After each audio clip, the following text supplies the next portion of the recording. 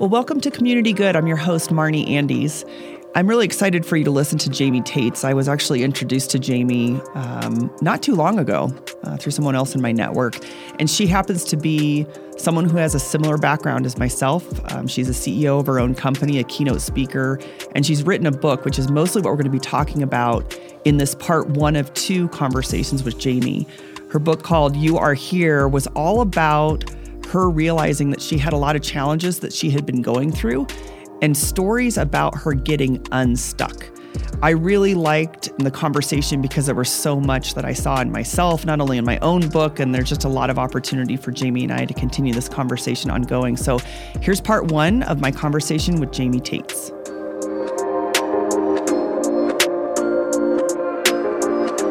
Well, Jaime, I really appreciate you taking the time to join me on my podcast. I am really, really looking forward to what we're going to get into today. I'm excited as well. Oh, thanks, Jaime. I have to share this with everyone. We were fortunate to have a mutual friend who introduced us. We're all sort of in the similar spaces. We probably all do it a little bit differently, and we probably have some different things that we work on. But I thought that would be a great moment to even pause right now and just say, if anyone has anything different than other than women do support women in a really meaningful way, I want you to hear that all three of us are go-getters. All three of us actually play in a similar space, but yet we're all talking to each other, right? Absolutely. And sharing, our mutual connection. I was just with her for 3 days in Phoenix, just got home yesterday at an awards, and we're like brainstorming, like, how do you do this? And what are you doing with clients here? Because it's an abundance mindset.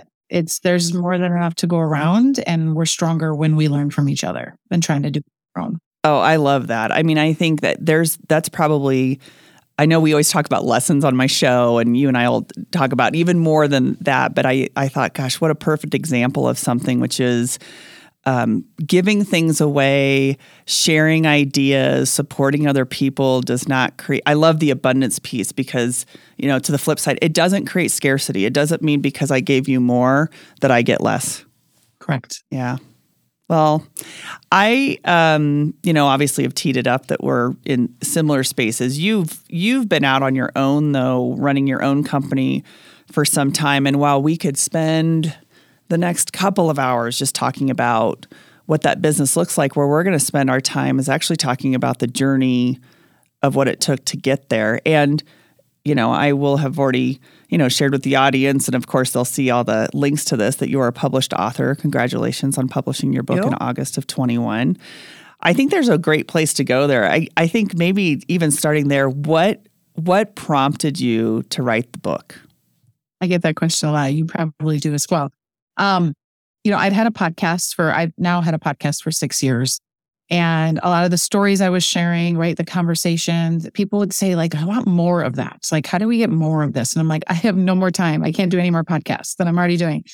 And I started to realize there were so many lessons as I went back through the themes of the podcast that were stories I hadn't shared on the podcast. I think probably primarily because I was a little bit nervous, right, about putting some of the personal stuff and the things that aren't pretty, that people would look at me from the outside and say, like, I didn't realize she'd gone through that, right? Or she had made that mistake, whatever it was.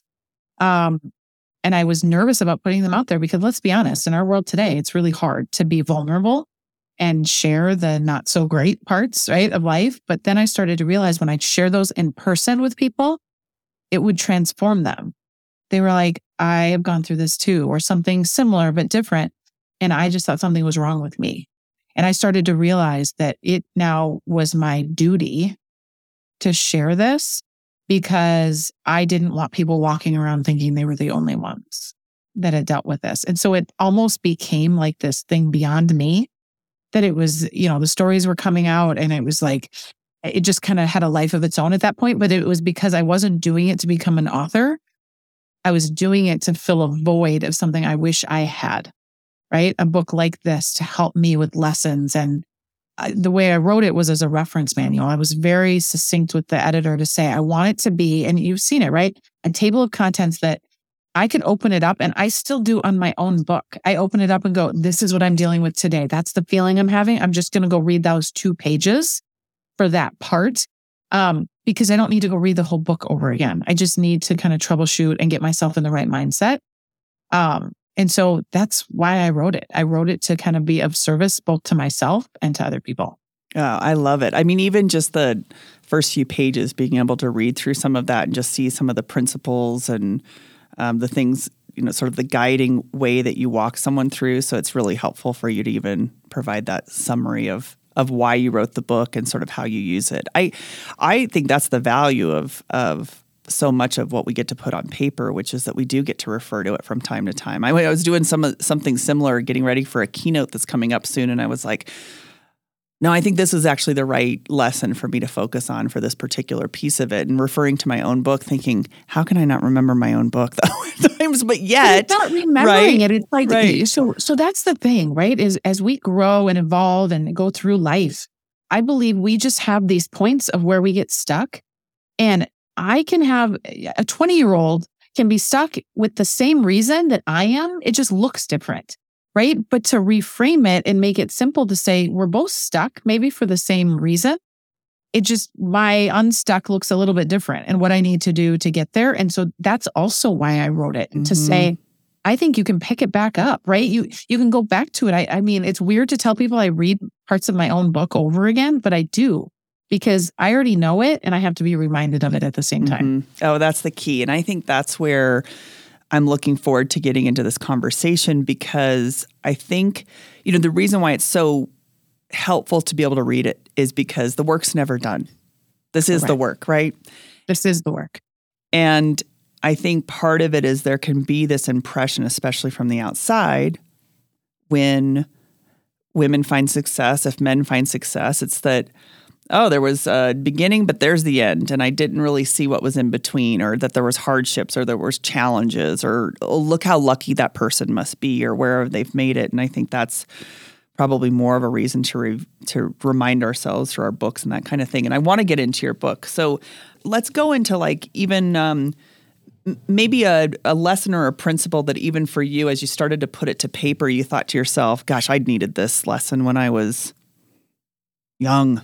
I needed to know it earlier. I needed to tell my younger self this lesson. Which one kind of pops up for you on that? There's so many. So there's one that pops to mind first that I use every time I speak specifically to women's groups, is I talk about the fact that fear and faith cannot coexist. And I have them imagine a tug of war, right? We all know there's two teams on either side. There's a flag in the center, right? And it's got that center point. And either one team or the other team is always winning, right? It's pulling in one direction or the other at all times. And if we think about our fear being that same way, is when we're in fear, we are not in faith in that moment, right? So we can have fearful moments. But what I started to realize is that when I had those fearful moments, if I could find one small thing that I had faith in, and when I say faith, it can mean, right, your actual faith, religious faith, or it can be faith in yourself, right? Or faith in your situation, is what's one thing I believe that is, that, and the moment you have that thought, you're right, you're a mindset person too. It's like you immediately shift your entire mindset. And it doesn't mean that fear goes away. It doesn't mean we solve it. It just means we don't let it take the power that it doesn't deserve. And we put that power back in our faith. And so I think about that tug of war almost daily. Like, where am I at right now on this? I'm in fear. I need to do something to get myself either back to center or into faith. What's something that for you, I think this is where we pull the curtain so that people can see it. What does that look like for you on a day-to-day? If that's something that you're having to remind yourself of, what is something where you've sat in fear and had to remind yourself to get back into faith? So you want to go for the last hour, or do you want to go for the last day? What would you? So I just got off a call with my coach right before we started this, and it just unloaded a whole bucket full of fear, right, for her. And again, that's the value of a coach, right? It's the value of somebody that can play that back for you. And most of my fear right now actually stems from not knowing how to solve some of the business issues and the scalability issues that we have, right? I make the joke, I'm releasing a second book around culture in June, and it's like national publisher, like it's a big deal. And I feel like we have a rocket ship of energy that doesn't have the rocket. Mm. So when this goes, if we don't have the rocket built at least a little bit, can be janky, right? The energy is going to spat, right? It's not going to be focused energy. And so for right now, for me, all of my fear is wrapped up in just, can I scale this thing? Am I even capable of this, right? So from the outside, people would look at my business. I mean, shit, I just got back from an award, right? Like 100 Women to Know in America. And I'm standing up there going like, oh my God, if they had any idea how much I don't know right now, like, and I haven't figured out, because I've never done this before. Mm-hmm. I've never scaled a business to the size that I want to scale it, right? And so that's where my fear is wrapped up. But even saying it out loud to you, I'm like, this is so ridiculous. Like, I'll figure it out. I figured it out 100% of the times before this, right? So that's my moment of faith. Like, you figured it out before, you'll figure this out too. Yeah. Where do you catch yourself? Because I think this is really interesting. I mean, I've shared it before around. It's one thing to know that you have those fears, or people may say, well, it might look like an insecurity. It might pop up as a but it's another thing when you actually dig into it and start sharing it with other people as to what that looks like. And so, like, as you walk yourself through that, you mentioned a coach. I have a coach too. I always tell people there's a couple things. One is you need to have a coach. You just have to have a coach. And the more people go to coaches, even if we coach, yes, the more important it is that you do that. But like, what's your process other than that? Like, what space do you go to even catch yourself? Yes, we're having a dialogue and you just said, hey, it sounds ridiculous, but where do you go when maybe you're not having this conversation? Right. So I do a lot of meditation is a big one for me. Breath work, right? Tends to kind of calm the fears, even though, again, it doesn't solve the fear. It just gets me in a different headspace so I can not be paralyzed by the fear, right? And move forward. The one thing I talk a lot in the book about, our job is not to eliminate fear. We're hardwired as humans, right? That fight or flight, the fear, it's actually something that was built in us to be used for good. But our stimuli has just increased so much, right? And the pressure and kind of society that it's now like peaked out all the time. So our job is not to eliminate fear. Like, there's not something wrong with you because you have a fearful thought all the time, literally every day, multiple times a day. There's nothing wrong with you. What my message is that how do we recognize the fear and shift the course faster instead of staying in it? So that's what I've gotten better at, is I catch it. I catch my imposter thoughts and then I kind of chuckle about them. Right. So I don't let them like take over, right? And make my chest tight and make me like all of those things. I will be like, oh my God, that's the stupidest thing. Like, kind of talking to myself, right? But I like, when I have the thought, I address the thought and I kind of lessen its grip on me. And I think that's the really important thing, that the sooner we can recognize our fear for what it is, the less of a hold it has on us. And then the other thing that I believe, and I think it's a mindset thing, is I believe that fear is there for fuel, right? Same way I believe that stuck is a great place to be, right? It doesn't mean it doesn't suck to be in a stuck place, but it's your catalyst for change, right? Unless you feel that way, you're going to just keep doing what you're doing comfortably on autopilot, like many of us live our lives, going through the motions. Until that stuck point happens, that's it. That's it going, hey, you're off your purpose, right? Or you're not living the way you're not living big enough. You're not doing what you should be doing. And so I have now gotten better, not perfect, at using that fear to fuel me forward versus keep me where I'm at. And a lot of it's mindset. Oh, without a doubt. I mean, what I would love to dig into is more about the fear being your fuel, but that place where you said you like being stuck. And I think this is a really big point, because there could be the perception of, as long as things are happening in a really good way, and as long as things are, you're continuing to succeed, or things are going your way, that's what we're all going for. But even just the parts of your book where you said, I was in this place where suddenly I was in a nice job. I was able to do all these things. I was, in a marriage. I had kids. And then I was like, but is this it? Is this everything? Is this it? Right. Like, And even more, I broke down on a curb in the middle of a run, in the middle of the day, in public. I had literally, what I think is probably a little bit of a nervous breakdown. And from the outside, my life was everything you just described, right? The 2.2 kids in the suburban house, beautiful, we were safe, right? I had everything that there's a lot of people in the world that would be like, that's what I aspire to have. And I had it. So what was wrong with me that I wasn't happy with it anymore? I was happy at one point, but it's like I got to a point where I almost felt like I outgrew my life. And I didn't know what to do about it. It was really scary to me. And this doesn't mean I didn't love my kids and I hated my job. Like, that's not where I was at. I actually get more worried for people that are in the situation I was in than the ones that blatantly are like, this job sucks. I need to look for another job, because my job didn't suck. It just wasn't what I wanted. And I struggled for a good 2 years. I call it the rumble strips. So this is a good analogy that everybody can relate to. Is for 2 years of my life, I remember these feelings coming and going. And like rumble strips, right? You're starting to kind of drive off the road. You hear the thump, thump, thump, thump, thump, and you come back on the road. So you knew they were there, but they don't really impact you. But then it happens more frequently. And what happened is I was hearing those over and over again. And I was pushing it down and saying, you should be grateful for what you have, right? You should be grateful. We all have had that moment. We've all had people tell us that we should be grateful for what we have. We're lucky. And so I just didn't address it until it came I don't even know what caused it, but it came full force. And I had to address it.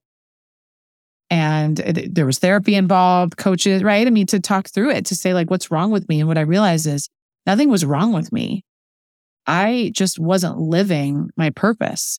And I wasn't taking forward steps towards what I was supposed to do. And I knew it in my soul, but I didn't know how to do it in the outward world. Mm-hmm.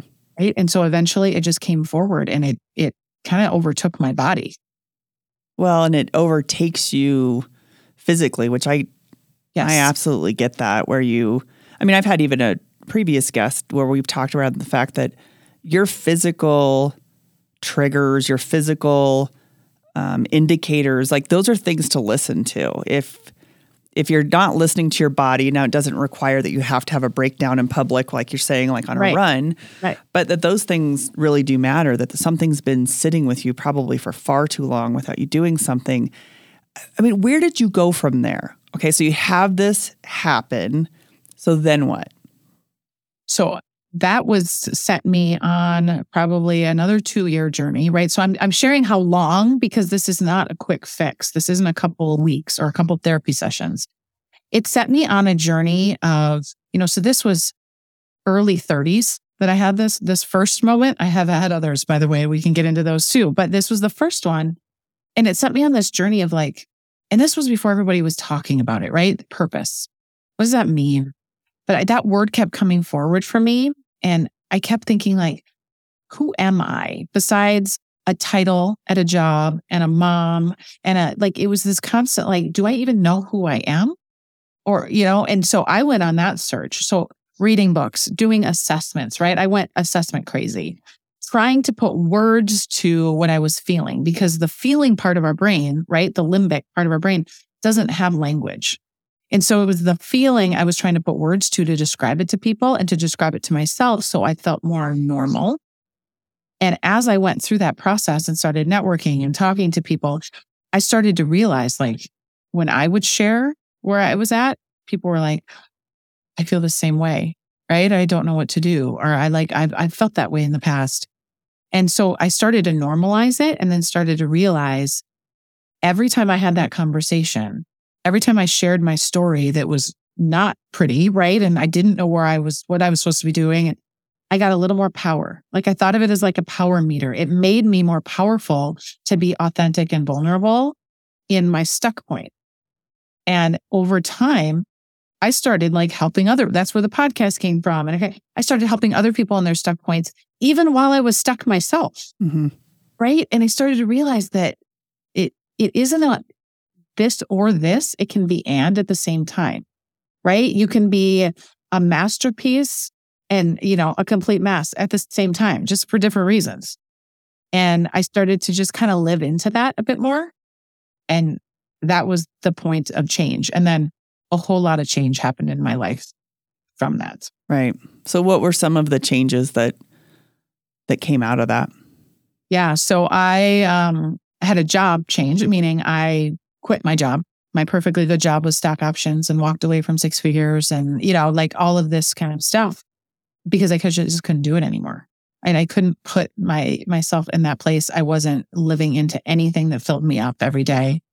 And I took a month off and just said, I'm going to figure it out. And, I talk about, I'm going to double down on me and what's the worst that can happen? I go back and get another job. But I've got to figure this out.